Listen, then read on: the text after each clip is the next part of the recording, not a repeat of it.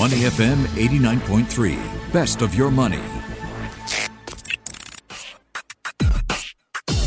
Money and Me on Your Money, only on Money FM 89.3.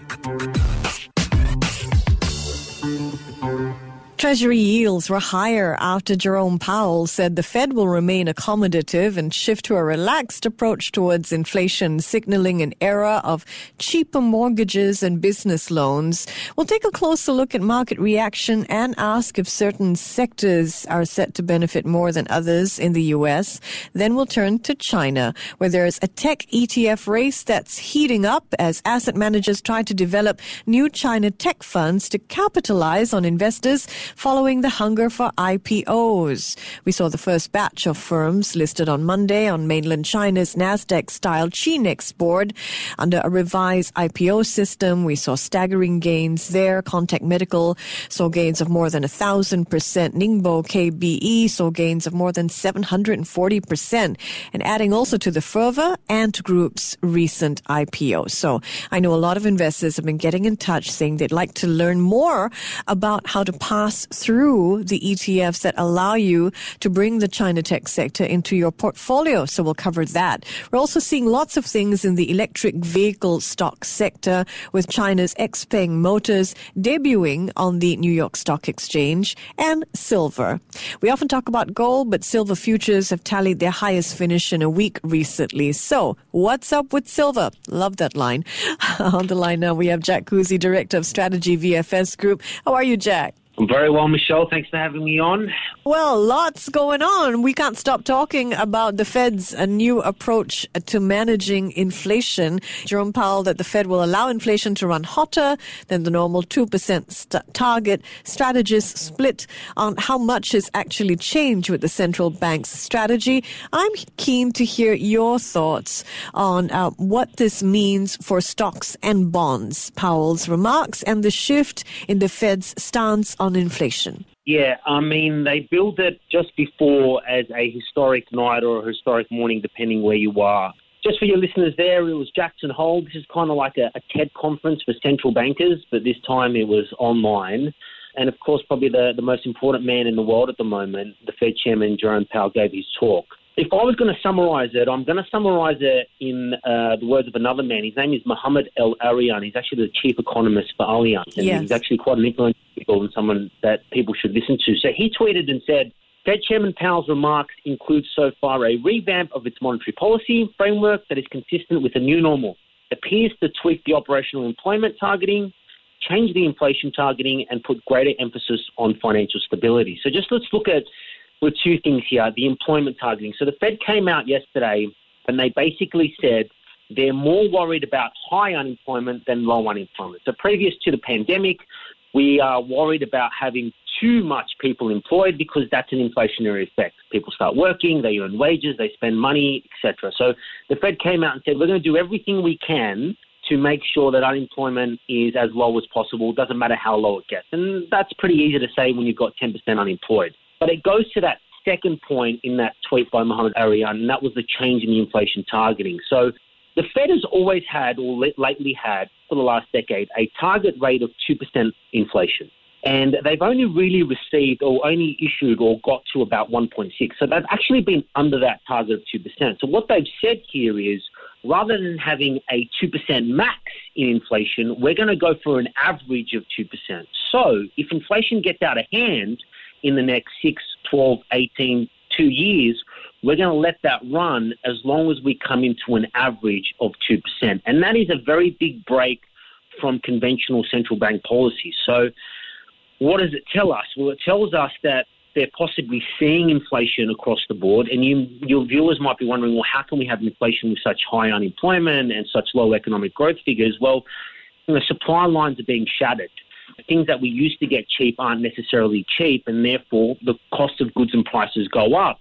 So, a central bank really wants to keep it under control. So it was very historical. It was probably expected, and I think the whole point is what you said just before. It kind of tells the market that interest rates are going to be low for a very long time. The whole point here is we've got to know is that a central bank wants to keep prices under control. Price stability is very important to a market because it keeps the consumer in terms of confidence. And I'll give you a perfect example where you don't want price instability.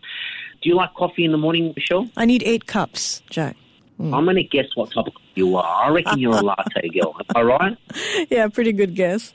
Okay, so you always want price stability. So when you walk into your cafe and the latte costs $3.50, and tomorrow you go in and it costs $3.75, and the day after it costs $3.20, and then the day after that costs $4.25. What you end up doing is you just stop buying that coffee because you don't know how much it's going to be. You don't want to ask. So it's very important that you keep stability or price stability in check, and that's what the Fed is trying to do. That's what all central banks around the world are trying to do. But it signaled to the market that interest rates are going to be a lot lower for a lot longer, and we saw that the night before yesterday where the market popped. We saw the Nasdaq was up 1.6%. Facebook was up 8%. Salesforce was up 22%. So the market got what it wanted. And, I continue to run this theme. I think the market's going to be bullish on the back of this. But, again, unprecedented time. So we could see inflation creep past, 2% for the first time in a long, long time in history. So if this is a policy approach that allows the economy to run hotter for longer, isn't inflation kryptonite for bonds? So back to the question, how do you think this is going to affect stocks and bonds? Yeah, it is kryptonite for bonds, but let's just see where inflation is at the moment. I mean, I actually think we're only going to get short-term inflation. I don't think we're going to get long-term inflationary pressures. Just for people out there, if inflation goes up, the return you get on your bonds isn't as high. So, that's where the kryptonite. I think the stock market took it in stride, and the stock market got what it wanted. And the stock market got that we're not going to put interest rates up at any cost, no matter what inflation looks like at this point in time. And the only way really you can counter inflation is by putting interest rates up, and the market was worried about that. So they got that what they wanted. So, the stock market reacted like it. And bonds did move, but not anything crazy. So I think it's a wait-and-see approach, but certainly for the stocks, for the market, it got what it wanted. Are certain sectors going to benefit more than others given this new change in the Fed's approach? For example, we saw bank stocks rising, tech stocks lagged after Powell's speech. Do you think tech will be less affected than cyclicals or the other way around? I mean, is anything going to stop tech in this environment at this point in time, Michelle? Yeah, absolutely. I think the banks, got a bit of a kick on it because, they make money out of higher interest rates if that happens, possibly. I really think, we've got to stop thinking about reacting to this market on, one or two signals or one or two lines from, well, it's not more than one or two lines. I think the playbook at the end of the year is the same playbook. Look for high growth stocks, look for areas that are growing, and look towards tech as the place to be. And I've been saying that there is no danger at this point in time. And with the stock market in general, you still got all this free money coming in, you still got a lot of money on the sidelines, and you've still got central banks and governments around the world who want to continue to prop up the stock market. Let's just understand why we want, often people think, well, why do governments want a market that's up?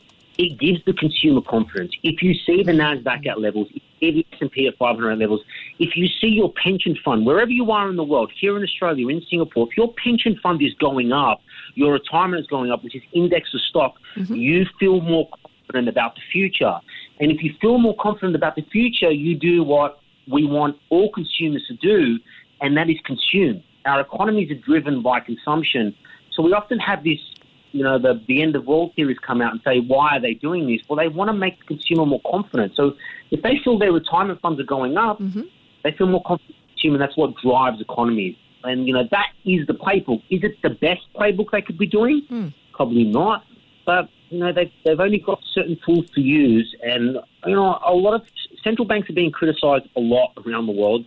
But I'm going to say and give them a pat on the back. I think they've done an exceptional job in an exceptional environment. Yeah. And that's what we need to understand. All right. We've been listening to you talk about tech, Chinese tech in particular. So we wanted to dive deep into your playbook for passing out value when it comes to Chinese tech ETFs. It seems like there's a big ETF race, fund houses in Hong Kong and mainland China racing to launch ETF products that reflect the performance of their tech giants. So all this amidst trade and security tensions as well. I know you're a fan of tech ETFs. Can you help us understand the factors that you use to decide which ETF or index fund to buy and hold when it comes to China tech funds? Yeah, absolutely. Look, the first thing you want to do is never worry about the cost of the ETF for the time being, all right? So often we always go for cost, and ETFs are quite cheap to hold in general. I think your viewers out there and listeners out there have to understand, okay, what are you actually looking to track, right? What are you looking to get exposure to? And does that ETF give you exposure to it? And you've got to be wary of liquidity. So how much is actually in the ETF? Because if it's low liquidity, you might not be able to get your money out. And are you doubling up by holding two ETFs that kind of hold the certain things? So they're the first things you want to ask yourself when you're looking at an ETF. What exposure am I actually looking towards? And does that ETF give me that exposure? And the best way to look at it is have a look at the holdings of the ETF. What does it actually own? And the other thing that you want to understand is, concentration risk. So let's talk about, Chinese tech, for an example. You might buy an ETF thinking you're getting a broad-based China tech exposure, yet because Alibaba and Tencent are so large, your ETF might be, 40% of it exposed to only those three companies, where you're not getting that broad-based exposure over China tech. So they're the few things that I would look out for. If you want to know about my favorite Chinese tech ETF that I think, that I've owned and continue to accumulate over a long time, and it's been around for quite a long time, it's called KWEB. So it's the China New Internet ETF, and that'll give you a really good broad-based exposure of these Chinese emerging tech companies. So it'll give you your Barbers and your Tencents, but it'll also give you your Baizuns, your Bilibilis, your UQs, these emerging tech companies. In general, Michelle, we are seeing this China tech market just absolutely on fire. And a lot of that has to do with a lot of mainland Chinese money coming in now and getting access to it, particularly through the STAR market list. You're also seeing a repatriation of these companies away from the US back to Hong Kong and the STAR market. And there's no other bigger example than, Ant Financial, which is going to be the largest IPO ever in history, and will not list on a US exchange. So the only way that Americans will be able to buy it is to buy it on a Hong Kong market. And that is historic.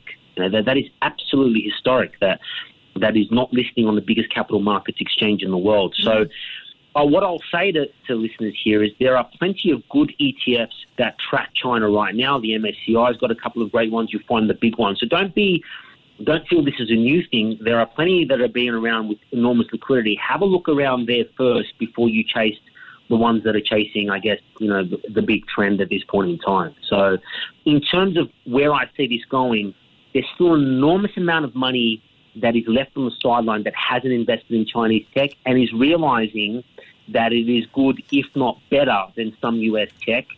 And what viewers or listeners have to understand, particularly those that are not from the Asian belt or don't understand it, is that for every single US tech company that you have that is doing great things, there is a Chinese counterpart that's doing as good as things as they are. So I expect this sector to drive. I expect Baba and Tencent to be China's first $1 trillion companies, and I expect them to do that within the next 12 to 18 months. And I still expect these emerging tech giants to come through, Xiaomi, the SMICs, these companies with great bases and great tech. When it comes to the Ant IPO, Jack, were you looking at the prospectus or were you looking at indirect ways to enter that in any way? Yeah, I'm doing everything I can, robbing Peter and Paul, selling and to get a piece of that prospectus, only because we're talking about, and let's just talk about Ant Financial. You're talking about the second or third largest mobile payments company in the world. Right? You're talking about, China just alone, which generates in excess of $18 trillion in mobile payments a year. I'll say that to your viewers again. $18 trillion of mobile payments a year and growing. And there are only two companies that have access to this, and that is Ant Financial through Alibaba, which owns 30%, and Tencent through WePay. And, I walk around here in Sydney, and, when you travel Asia, you start to see, Alipay everywhere you go, right? Everywhere. You start to see Alipay. So that is just growing, and I want a piece of this.